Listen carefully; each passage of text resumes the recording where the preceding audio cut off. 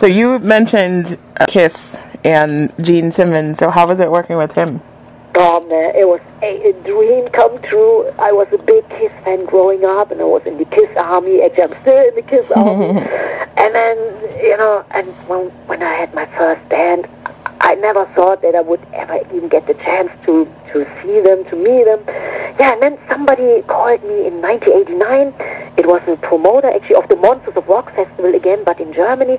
And I said, hey, Doro, we know that you're a huge Kiss fan. Would you like to introduce the band, And I said, oh, yeah, great.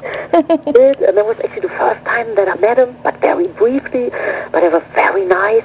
Yeah, and then a year later, I talked to my manager, Alex was his name. I said, Alex, you know what? I would love to do something together, or maybe cover a Kiss song, or you think it's possible to get in touch with them? And then Alex said, hey, no way, they have no time for you. And I said, I was just thinking. And then a couple of months later, my manager called me.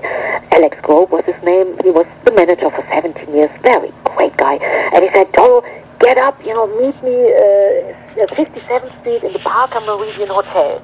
And I was living in New York City, and I said, okay, and I thought maybe it's like friends of mine or family from Germany or something. Right. And I said, who is it? He said, well, it's a surprise. And I said, okay. So I got there, and I said, Alex, so who is it? I want to know before I go in. He said, and I said, what? Are you crazy? You didn't tell me. And I totally felt underdressed. I was shaking. I thought, no way. And it was 1990. I was like, man. And then he said, so what do you want to do? And I said, I can't go in. And then I had to walk 3 times around the block. And then after 3 times, Alex said, hey, I think, he's waiting, you better be ready. And then I walked in, and Gene Simmons was sitting there in the lobby. It was super nice. And, I told him what I want to do, and maybe a new record. And he said, okay, let's try something. If it doesn't work out, no big deal.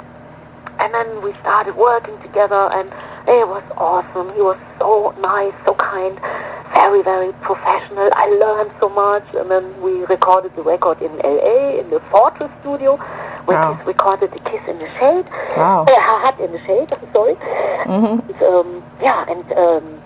And Tommy Sayer, he was the guitar player and the co-producer who's now in Kiss, and it was unbelievable. And that was 1990, and a dream come true, something I will never ever forget. And but I was always nervous going to the studio. I had a rented car, and I was driving. I thought, oh man, I felt like I had to drive a couple of more blocks. It was every day the same scenario, and I was nervous as hell. And, I was always still a big fan, and but it was very, very exciting. And, yeah, you definitely had a lot of dreams come true. You've also worked with Lemmy and Slash. Yeah. So how was it working with them? With Lemmy, that was awesome. We recorded in L.A. a couple of times. The first time was actually in 2000, and he wrote a beautiful song. It was called Alone Again, and he played it to me on the acoustic guitar in a hotel room, and man, I got teary eyes because it was so touching, it was so moving. And I said, oh yeah, let's do it. And then and then I said, how about we do 2 songs I love Me Forever, the Motorhead classic. He said, yeah, let's do it too. And we went into the studio. Eric Singer played drums on it, and it was awesome. And and then we did on our last record, Raise Your Fist, we did 1 song together. It's called It Still Hurts, and I love it. It's very, very sensitive, but I think I always get goosebumps. I think the fans as well. It shows Lemmy from a very, very soulful side, and wow, I think it's killer. I love it, and it was great working together. We're great friends. I would say Lemmy is my best friend in the music scene, and I love him so much. He knows that, and we toured together and played many festivals, and I know him from the early 80s, and he was always super nice. The whole Motorhead guys. That's awesome. And how was it working with Slash?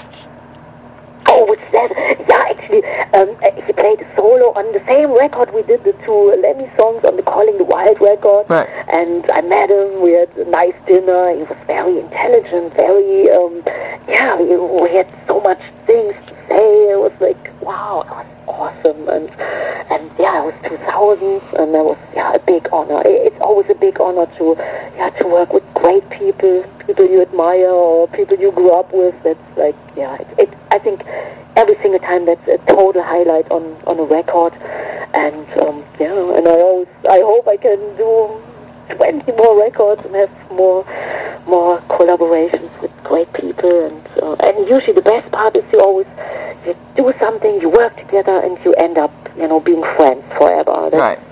That's the best part. The side effect, yeah. Right. Well, that's awesome.